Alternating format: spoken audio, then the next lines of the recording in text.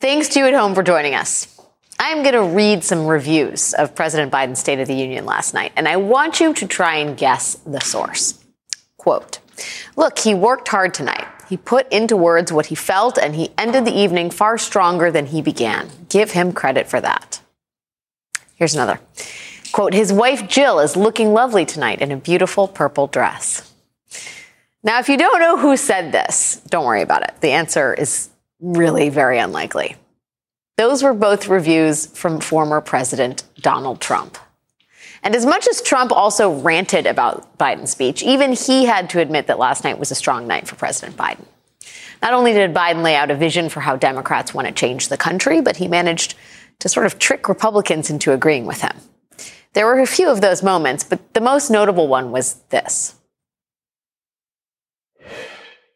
Instead of making the wealthy pay their fair share, some Republicans want Medicare and Social Security to sunset. I'm not saying it's a majority. Let me give you, anybody who doubts it, contact my office. I'll give you a copy. I'll give you a copy of the proposal.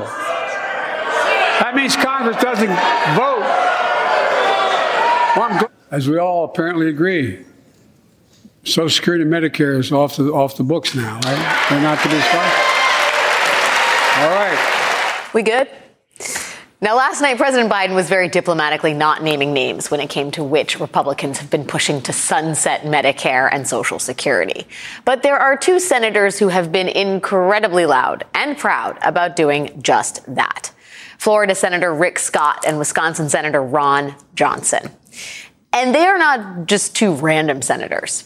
Senator Scott was the head of the National Republican Senatorial Committee last year. He challenged Mitch McConnell for Senate leadership literally just months ago, and he didn't do it empty-handed. For almost a year now, Senator Scott has been promoting this big multi-point plan to rescue America. He even has a 66-page pamphlet. Is it still a pamphlet with 66 pages? I don't know. Anyway, you can get it for free, the pamphlet, and it explains everything. I have it right here, the 66-page pamphlet. On page 36, quite literally, it says, all federal legislation sunsets in 5 years. If a law is worth keeping, Congress can pass it again. That's literally something sunsetting. It could rise again like the sun, but it is sunsetting there. Okay, now think about the incredibly unnecessary and potentially economy collapsing standoff we may have this year over the debt limit in Congress. And then imagine if we had a scenario like that every 5 years for everything the government does. Social Security, Medicare, Medicaid. Can you imagine if Republicans could hold hostage medical care for seniors? Because that has been the sales pitch for the past year from one of the country's top Republicans. Wisconsin Senator Ron Johnson, he goes even further. Here he is on a local radio show just last year when he was in the middle of a tough re-election fight. Defense spending has always been discretionary. VA spending is discretionary. What's mandatory are things like Social Security and Medicare. If you qualify for the entitlement, you just get it no matter what the cost. What we ought to be doing is we ought to turn everything into discretionary spending. So it's all evaluated. Wisconsin Senator Johnson doesn't just want Social Security and Medicare to need reapproval every 5 years. He wants it to be discretionary funding that has to be approved every single year, which is wow. Now, both Senator Ron Johnson and Senator Rick Scott have since put out statements saying Biden's comments on Social Security and Medicare last night were spin and they were lies. And that puts Senators Johnson and Scott in a sort of catch-22. They don't want to call attention to something they campaigned on and that other Republicans have suggested might be on the table in future debt ceiling negotiations. And that place is exactly where President Biden seems to want them.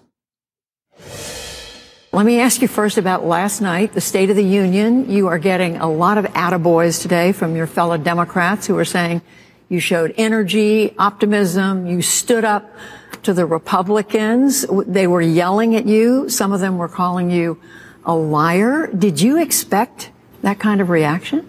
From the folks who did it, I was. The vast majority of Republicans weren't that way. I also noticed a fair amount of Republicans standing up last night and clapping. You know, for example, when I pointed out that some Republicans were talking about eliminating Medicare. They said, no. I said, oh, okay. That means all of you are for supporting Medicare. Everybody raise your hand. They all raise their hand. So guess what? We accomplished something. Unless they break their word, there's going to be no cuts in Medicare or Social Security. So, yeah, thanks, Ron Johnson and Rick Scott and all you Republicans who stood up clapping for Social Security and Medicare. We accomplished something. Yes, let's go. And just in case there was still any doubt about how much and how hard President Biden is going to press this point, he showed up in Wisconsin today, Senator Johnson's backyard, with a copy of Senator Scott's 66-page pamphlet and printouts of Senator Johnson's statements about sunsetting government benefits. Well, okay now, President Biden. It does not stop there. Tomorrow, Biden heads to Florida, which is Senator Scott's backyard. Now, to be clear, both of these trips were announced before the State of the Union, but it all feels almost like a strategy. And the burden is now on Republicans. They can either admit they support their own wildly unpopular policies or they can abandon them, which is really kind of an A-plus political maneuver from the Democrat in this picture. It's not all about spectacularly trolling Republicans ahead of any hostage-taking on the debt limit, though. President Biden is taking his national show on the road to demonstrate in individual states what Democrats can do. In Wisconsin today, Biden touted the $2.9 billion of federal funding from his infrastructure bills that will fund projects across Wisconsin. This is granular stuff that shows people actual change in their everyday lives, like funding to replace all the diesel buses in Racine, Wisconsin with electric buses, and replacing the I-39 Wisconsin River Bridge. And there are now tons of soon-to-be shovel-ready projects for President Biden to brag about in every state he visits. It's sort of a national PR blitz highlighting what Democrats are doing and can do and maybe will do for Americans across the country. And no one is in a better position to help us evaluate how Biden's pitch is landing than the newly elected Democratic governor of Maryland, Wes Moore. Governor Moore is only the third black governor in U.S. history. He is now at the helm of a new state-level Democratic trifecta, which means Democrats in control of the state house, state senate, and the governor's mansion. And Maryland, really, at this moment, with this man in charge, has the opportunity to be a Democratic laboratory. And also, he was at the State of the Union last night. That too. Joining me now is my friend, Maryland's Democratic governor, Wes Moore. It's like the first time I've addressed you as governor, and I'm tearing up a little bit, Wes Moore. It's so good to see you. Congratulations on your win. Thank you. Congratulations to you. Congratulations to you. We did good. Our moms are proud. Wes, Governor Moore. There they are. Yes, they are. Let's talk a little bit about what happened last night. I mean, I think there was a lot of surprise. It remains unclear how much Biden expected to be heckled, but he turned it into a real moment. How long do you think he can play this strategy? Do you think it's going to work? Do you think Republicans are now in a bind of their own making? Well, I think this strategy is going to work because his strategy is just share facts. There's nothing else to it. You know, when he talks about the reason that the investment matters and what it means to individual local communities, I can tell you right now that it matters to the state of Maryland, where the president was just here last week and together in partnership, we announced new construction to the Frederick Douglass Tunnel, which is going to create 30,000 new jobs in the state of Maryland. You know, just the past week, we were announcing a joint partnership that took place with Coppin State University, one of our 4 HBCUs in the state of Maryland, that is focusing on broadband equity, a $5 million investment from the federal government. So the investments that are taking place around the country, I can tell you from firsthand experience as the chief executive of the state of Maryland, they are working. It is helping people to get to work. And that's the reason that we are so excited in partnership to be able to be working with this administration. You know, it's like so often these big political speeches are couched in vagaries. I mean, big soaring ideas. But what was so interesting about what Biden did last night and what he's doing today and what you're talking about is the specificity of these projects, whether it's the junk credit card fees he was talking about or the bridges or just appearing in places where diesel buses are going to be replaced by electric buses. I mean, I feel like this is a new model for politicians, which is bring the change home. And even if it may seem negligible, that matters to people on the ground, right? Like seeing the federal government at work improving communities actually bears goodwill. Is that the experience you've had? I mean, admittedly, in a short time in office, but just hearing from your constituents, how much does it matter for them to literally see the change on their roads, on their corners? That's exactly right, because that's what they elect us for, right? They elect us to actually do the work on the ground that is going to have a direct impact on their lives. You know, I remember when in the first day that I took office, I signed executive orders that did everything from releasing $3.5 million in funding for previously withheld funding for abortion providers and training for abortion providers. Because when I said that Maryland is going to be a safe haven for abortion rights, I meant it.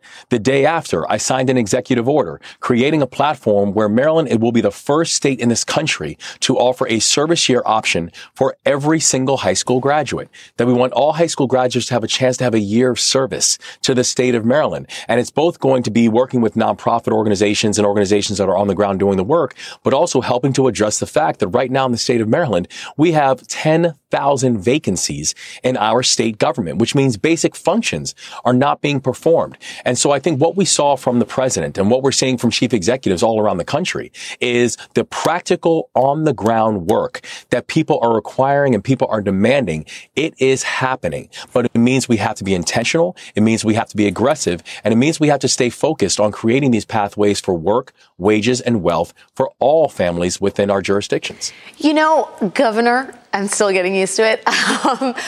It's not just, it seems to me, right? Like Biden laid out a case that the functioning of government isn't just important because, of course, people want services to work. They want, roads that don't have potholes. They want a functioning representative government. But it's also this intangible of pride. When people see their communities falling apart, when we can't go down the roads, when there's too much, they have to wait in line at the DMV for 1,000,000 hours. There's a loss. I mean, those are sort of the most minimal surface aspects of a loss of pride in America. But he talked so much about pride last night. He invoked it, I think, 5 times in the course of the speech. And it seemed to me that he thinks that's central to stitching the country back together, to the lost part of the Republican Party that is so filled with grievance. It seems like an olive branch. And you rebuild this country, this democracy, by making people believe in it, not just because functionality is good and efficiency is good, because they then believe in the project of America writ large. And that, do you agree that pride, the restoration of pride as articulated by the president last night, is central to sort of bringing back bipartisanship? I don't want to sound like Pollyanna, but I sort of wonder how you read the invocation of pride last night. I do. And I think he did a great job of showing that pride isn't partisan, right? Pride is patriotic. Pride is just simply about the fact that we have a fundamental commitment to be able to leave our jurisdictions a little bit better than the way that we found them. I know that when we went through our campaign, we ended up winning with more individual votes than anyone who would ever run for governor in the history of the state of Maryland. And the reason why that was important is we went everywhere. And we didn't just win Democrats. We won Democrats, independents, and a good chunk of Republicans, because you realize that the things that we were talking about, making sure that we can fully fund a strong public education system, making sure that we can have safe streets and safe communities for everybody, and people have a right to feel safe in their own neighborhoods, in their own communities, and in their own skin. Making sure that our communities can be more competitive, and as our state, we can grow our small businesses. That's not a partisan issue. And the beautiful thing that we saw last night from the speech is so many of the issues that the president was speaking about, they did not have a partisan tint. It was just simply about the idea, and something that I believe in deeply, that if we're divided, that we have no shot of winning. But if we're united, then we can't lose. That's what he highlighted. And that's why I think these policies matter so much, that pride is not partisan. Pride is patriotic. He's gone to Wisconsin. He's going to Florida, which is not exactly a Democratic hotbed. taking it to Republican doorsteps, not to troll Ron DeSantis, but to say, hey, I know you didn't vote for me. I know there's a lot of talk here about how Democrats are being held hostage by a leftist woke mob. But at the end of the day, I'm here to fix things. I'm here to make you believe in the project again. Seems super powerful. How do you square that person with the Republicans who are heckling the president and painting a picture of the apocalypse on the horizon for America? I mean, how do you talk to those people in a moment like this when the president is trying really hard but is getting screamed at in the State of the Union address? I think it was exactly the image that the president wanted, where the president is talking about the policies that can make their lives better, that are addressing the very real and the very human pain that so many Americans are feeling, both in urban, rural, and suburban areas. And then you have another group who is perfectly fine being in the opposition, but are not coming up with a solution. And I know that, what we saw, in our race was, when you look at the impacts of the race that we had, and we won decisively. But even since then, we have spent a good amount of time as the governor, where I've been out to Western Maryland and to the Eastern Shore and a lot of rural areas, places that have not seen a governor visit. I was in one area in Western Maryland, has not seen a governor visit there since 1996. And the thing that I said to people out there, and there weren't a lot of Democrats when we went out there to go visit last Monday. And I said, for the people that voted for me, I plan to work to keep your support. And for the people who didn't vote for me, I just ask and I pray that you offer the space and the grace for me to earn your support in the future. I think that what President Biden is going to show and what he'll continue to show is we have plans, real plans and pathways for economic growth for people in our jurisdictions, for people from me and my state, for the president and the country, and understand that the opposition is not providing an alternative. The opposition is just simply being an opposition, and people will pay attention to that. Maryland's Governor Wes Moore. I love saying Maryland's Governor Wes Moore. You were always destined for it, Wes Moore, since the day I met you. Congratulations. Thank you for coming on the show. Please come back all the time, and good luck with everything you're doing in the state. Bless you. Thank you so much. Thank you. We have lots more to come tonight. The fallout after the arrest of a top FBI spy hunter accused of working with the Russian oligarch who played a starring role in the Mueller report. The accusations against him might even get worse. Plus, who's normal and who's crazy? More on that just ahead.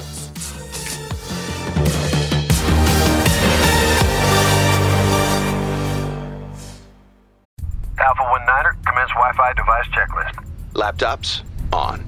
TVs, streaming. Game console, consoling. Smart thermostat, set for cuddle time. Doorbell camera, oh, my package is here. Fast, reliable, able to power tons of devices inside your home at once. All systems go, you are clear for takeoff. This is Xfinity Internet, Wi-Fi built to wow. And watch the short film, The Aviators, now playing at Xfinity.com. Restrictions apply. Actual speeds vary and are not guaranteed. It's Monday night. It's Monday, everyone. Happy to have you here on this Monday night. Lots of news to get to tonight. Make more of your Mondays on MSNBC with Jen Psaki and Rachel Maddow back to back. If you were talking to a voter, what would you say to them about why this case matters to them? Was this the kind of proceeding you would expect in a typical New York DA's case, or does this really feel different? Inside with Jen Psaki at 8 p.m. Eastern, followed by The Rachel Maddow Show at 9, Mondays on MSNBC. Monday night. Deripaska, it's Matthew Chance from CNN. Is it true that Mr. Manafort owed you millions of dollars when he was the head of the Trump campaign? Did Manafort owe you millions of dollars when he was the head of the Trump campaign? Did he owe you millions of dollars?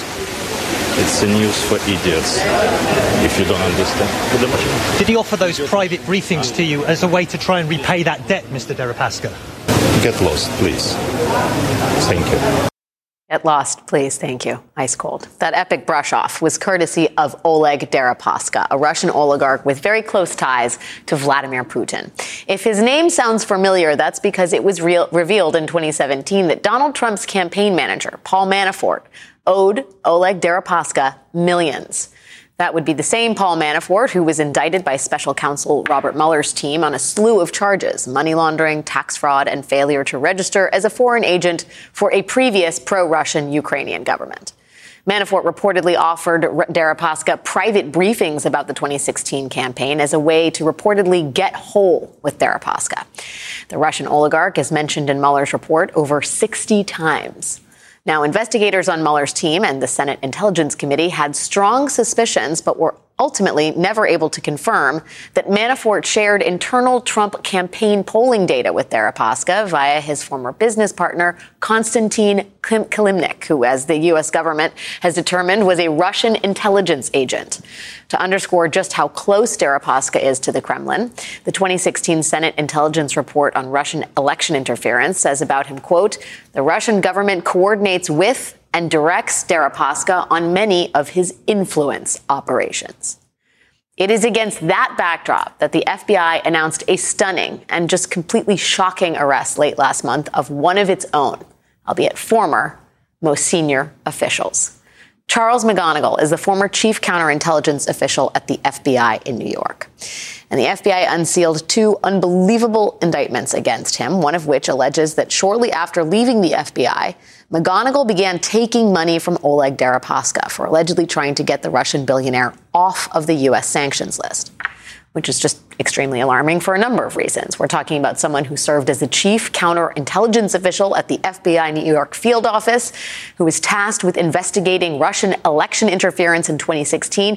And we're talking about him allegedly being in cahoots with a sanctioned Russian oligarch who was close to Putin. As Yale historian Timothy Snyder puts it, in 2016, Trump's campaign manager, Paul Manafort, was a former employee of a Russian oligarch named Oleg Deripaska and owed money to that same Russian oligarch. And the FBI special agent, Charles McGonigal, who was charged with investigating the Trump campaign's Russian connections, he then went to work, according to the indictment, for that very same Russian oligarch. This is obviously very bad for Trump personally, but it is also very bad for FBI New York, for the FBI generally, and for the United States of America. At best, this story could just be about plain old greed. At worst, it could potentially be catastrophic for highly sensitive U.S. government secrets. But there is still so very much we do not know. A new insider report published today sums up the stakes this way. The McGonigal case is already a bad look for those charged with protecting U.S. secrets. There is a chance it could get much worse. McGonigal was not charged with espionage, and although there is no current evidence that McGonigal committed espionage, an FBI source told Insider that the investigation is ongoing. Joining us now is former FBI general counsel and a former senior member of special counsel Robert Mueller's team, who knows a thing or two about Oleg Deripaska, the great Andrew Weissman. Every time you're on the show is the perfect time for you to be on the show, but I mean, I triple mean it tonight. First of all, espionage. Do you think, I mean, they're releasing him on a $500,000 bond, which suggests that espionage may not be in the mix here. How do you read the situation as it presently stands? You know, I think that if I were at the FBI, they have to be worried about, is this a corruption case or is this a counterintelligence case, and needing to get to the bottom of it. They have to be scouring every single thing that he touched at the FBI to figure out what's going on. It's important to know he didn't just leave the FBI and work for Oleg Deripaska, which, as you said, the judgment call there and how you would go from sort of essentially Team America to Team Russia that quickly. The reason he's charged with a criminal case is that, that alone is not enough. It's that he disguised his work in a way that it wouldn't be clear that he was violating U.S. sanctions. So there were all sorts of ways that they had, fake companies, and they sort of used the money in different ways to so that he got paid, but no one could trace it. Well, the FBI did trace it, and that's the charge in New York.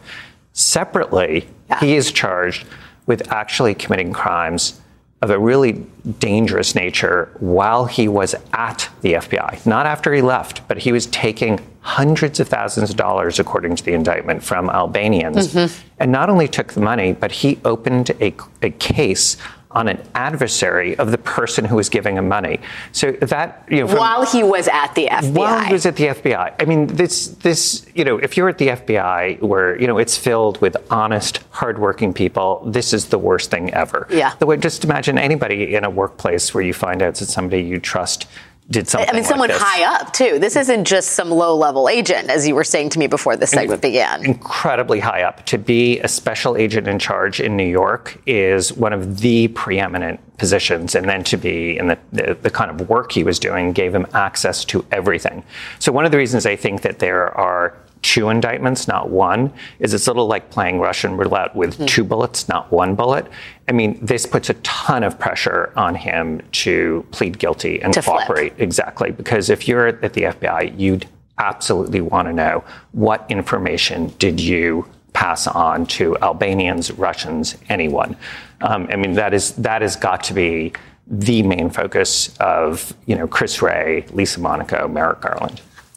As of right now, so just to be clear, because we didn't talk a lot about the Albanian indictment in the script there, but that happened when he was at the FBI. Absolutely. From what we know right now, he had left the FBI before maybe he started working for Deripaska. But can we be certain of that, right? Like, from the Manafort case, it takes some time to figure out how long someone's been working covertly for a foreign government. Absolutely. You do not know from the public record when that relationship started.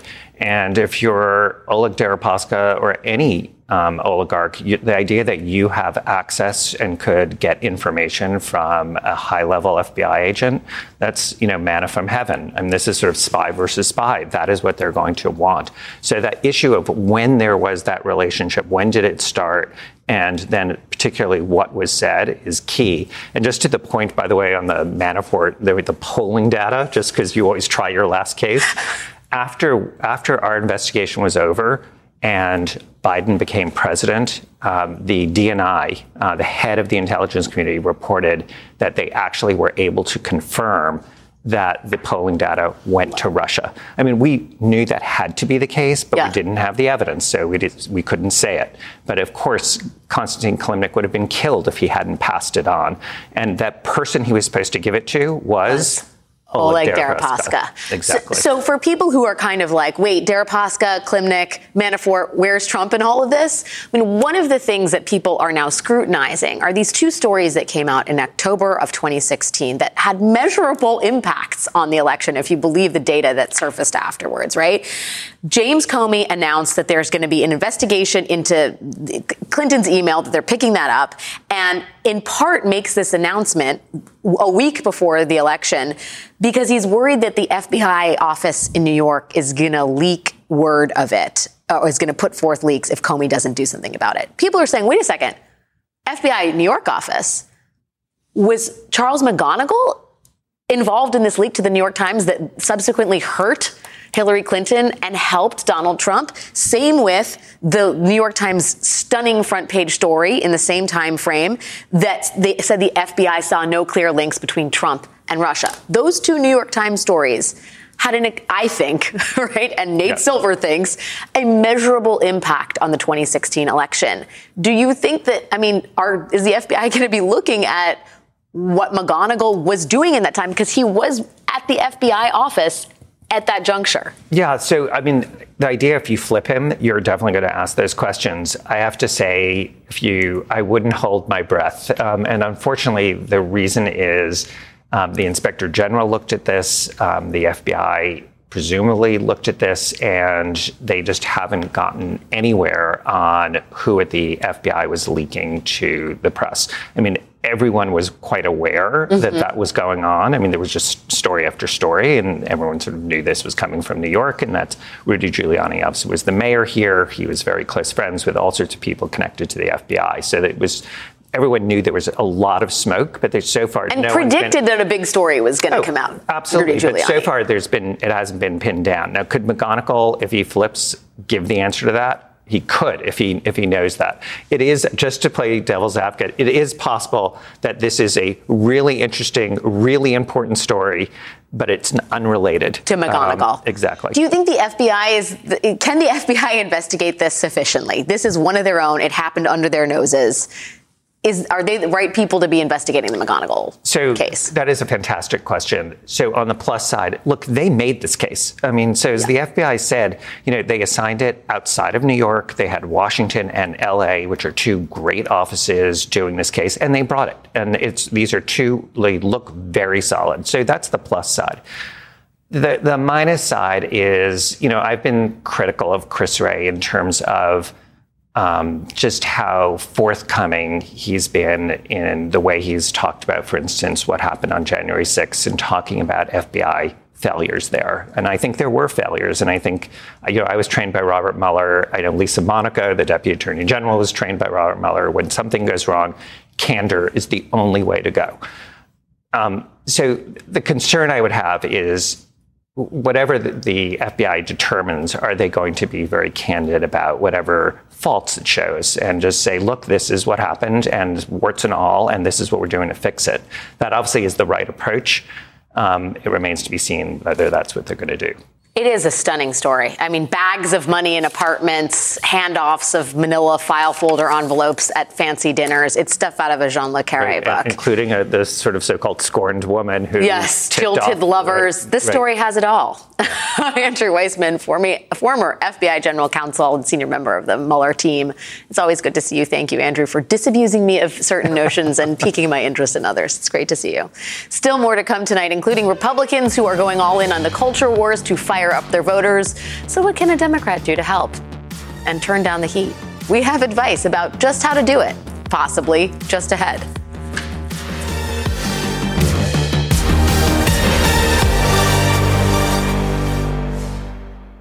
Get the latest updates on this year's high-stakes election with MSNBC's How to Win 2024 newsletter. When you subscribe, you'll get expert analysis on key races sent straight to your inbox, including articles written by the host of the How to Win podcast, Jennifer Palmieri. Subscribe today at msnbc.com/win.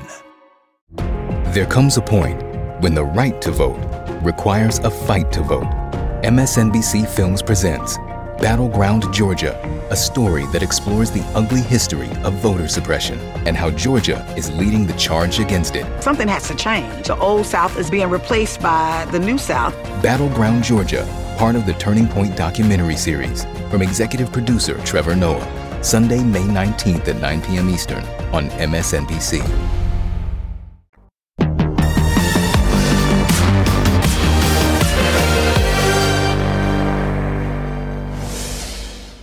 Time is running out for survivors buried under the rubble caused by a massive earthquake that hit Turkey and Syria on Monday. Just after 11 p.m. Eastern time, less than 2 hours from now, that will mark the end of a crucial 72-hour window during which most earthquake survivors are rescued. After that, experts say hope fades, in this case quickly, where critical factors like cold weather and terrain, aftershocks and access, those are all ongoing concerns. Now, the epicenter of the earthquake was in a small province in southern Turkey that sits right on the Mediterranean coast. It's bordered by Syria. But the quake was felt more than 300 miles away from there, and it affected more than 13.5 million people. Because this is such a remote area, local and international rescue teams are having a hard time getting there. And survivors are telling reporters in Turkey that in the first critical 24 hours after that quake, no one was there to help. No government, no rescue teams. People themselves, survivors, use their bare hands to dig through the rubble looking for their loved ones. Like in this video where a man sees the body of his wife but is unable to pull her out. He told a reporter that he knew she was gone. People in Turkey have taken to social media to vent their frustration, but instead of getting answers or assistance, they are getting punished. Turkish police said today that at least 18 people were detained and 5 of them arrested for sending provocative posts about Turkey's earthquake. Access to Twitter in Turkey has also been restricted. Turkish President Erdogan visited the affected areas today and admitted some shortcomings in the handling of the crisis, but also said it is not possible to be prepared for such a disaster. Whether it was possible or not, Erdogan certainly was not. At the time the earthquake hit, Turkey had less than $5 in the government's earthquake relief fund. $5. Fortunately, other countries have sent in rescue teams, which are now on the ground in both Turkey and in Syria. On the Turkish side, teams are forming human chains as they climb collapsed buildings looking for survivors, which is how this happened. An 8-year-old boy was found after more than 32 hours under the rubble. He was then passed from person to person over the debris until he landed in the arms of his mother. And yesterday, Syrian civil defense teams posted a video of the moment another child was rescued after being under the rubble for more than 40 hours. So these are the good stories. But as of tonight, more than 15,000 people have been killed, including at least 3 American citizens, and tens of thousands have been injured. More than 12,000 of those deaths are in Turkey. The rest are in Syria, which is, of course, a country still dealing with the scars of a brutal civil war. And for those who have managed to survive, they still very much need food, water, and shelter. You can visit NBCnews.com for information on how to help in this crisis. We will be right back.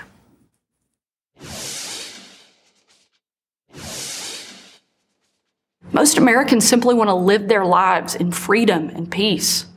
But we are under attack in a left-wing culture war we didn't start and never wanted to fight.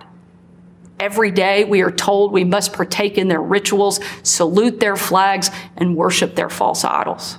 All while big government colludes with big tech to strip away the most American thing there is, your freedom of speech. That's not normal. It's crazy. And it's wrong. The dividing line in America is no longer between right or left. The choice is between normal or crazy. It sure is. That was Arkansas Governor Sarah Huckabee Sanders delivering the GOP response to the President's State of the Union address and offering us a terrifying glimpse into the Republican Party's case for governing. And she is not making this argument alone. Down in Florida, Governor Ron DeSantis has taken on the so-called left-wing culture war with unique zeal, from the Don't Say Gay bill and the Stop Woke Act to banning restrictions mitigating the spread of COVID-19 to blocking Florida high schools from offering AP African American Studies to barring diversity and inclusion programs at Florida colleges and universities and basically forcing Florida schools into closing down their classroom libraries. Governor DeSantis is all in on the battle between normal and crazy, only it is unclear if he understands which side is actually normal and which side is actually crazy. What are normal people who are being called crazy supposed to do in these culture wars? What should crazy people who think they are normal be asked to do? I know just the person to ask. Joining me now is Kenji Yoshino, professor of constitutional law at NYU Law School and author of the newly released Say the Right Thing, How to Talk About Identity, Diversity, and Justice. Professor, what a book to have released this week on the heels of the State of the Union and its responses yesterday. My question to you is, how do you even talk about diversity and inclusion and equity in a state like Florida where they literally don't want you to be having those conversations anywhere publicly?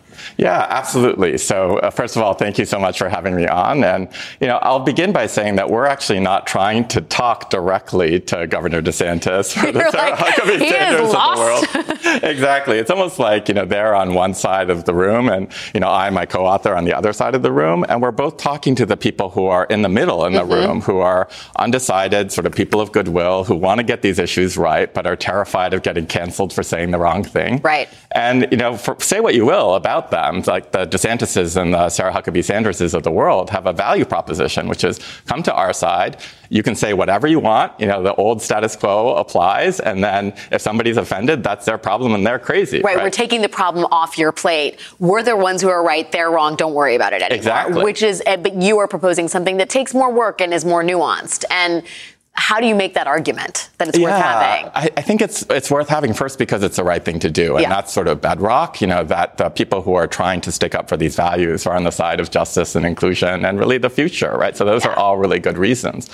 What worries us is the methodology that we're using, because I think too often we're too quick to cancel culture, to cancel people. So cancel culture has its place. If somebody does something egregious, that's just consequence culture, right? But I think what we're worried about is the person of goodwill who is so sort of frozen in fear about saying the wrong thing, as we all do from time to time, and hurting someone they care about or getting canceled themselves, such that they're actually much more kind of open and receptive to the DeSantis proposition. Do you feel like that's is there a profile for that kind of person? Is it generational? Is it racial? Is it economic? I think it is all of the above. Like, I think there are people in all of those demographics. I think this is like the bulk of the country. Like, if you look at, so I'm like an Obama guy and just believing in the decency of Americans, right? So I have this unreconstructed view that America is a great country and that most people want to do the right thing. And what worries me a little bit about this cancel culture is that people of goodwill are actually not, being given a choice between something constructive and something destructive, right? It's really just fear-based in terms of cancel culture. So what the book tries to do is to really move people away from cancel culture towards what we call coaching culture, and say, like, we're going to give you tools. We're going to teach you, right, how to build up your own resilience, how to have more curiosity, how to avoid really unforced errors for conversational traps, how to, apologize authentically and how to disagree respectfully, right? Yeah, apologize. Baked in this is a certain amount of empathy for our fellow Americans. And I do believe in the goodness of this country. I believe that we are an empathic citizenry. But there is a subsection, and maybe Ron DeSantis is included in it, that gaslights the hell out of everyone. I mean, for Sarah Huckabee Sanders to say normal versus crazy, she's right. It is about normal versus crazy. Only I would suggest to flip the tables, right? The rhetoric coming out of the right. I mean, what do you do about the gaslighting that is so central to the Republican playbook at this point? Do you just not engage with people who are gaslighting you? I mean, what do you do when people are like, I don't want this culture war, and then proceed to wage a culture war? I really think you ignore them. And even when you have to talk to them, you have to realize that you're not really persuading them or talking to them. You're talking to the middle of the country that's listening in to the conversation you're having with them. Right. So again, we have to be really kind of rock-ribbed in our commitments, but also sort of understand that when we're talking to that middle of the room, the middle of the country that we're trying to persuade to come over to our side, every time we choose cancel culture over coaching culture, we're driving more people into the warm embrace of Ron DeSantis. And that is a cautionary tale. Kenji Yoshino, author and professor of constitutional law at NYU, out with a great book that is so appropriate for these times. Thank you for joining me tonight. It's great to see you. It's always a joy. We'll be right back.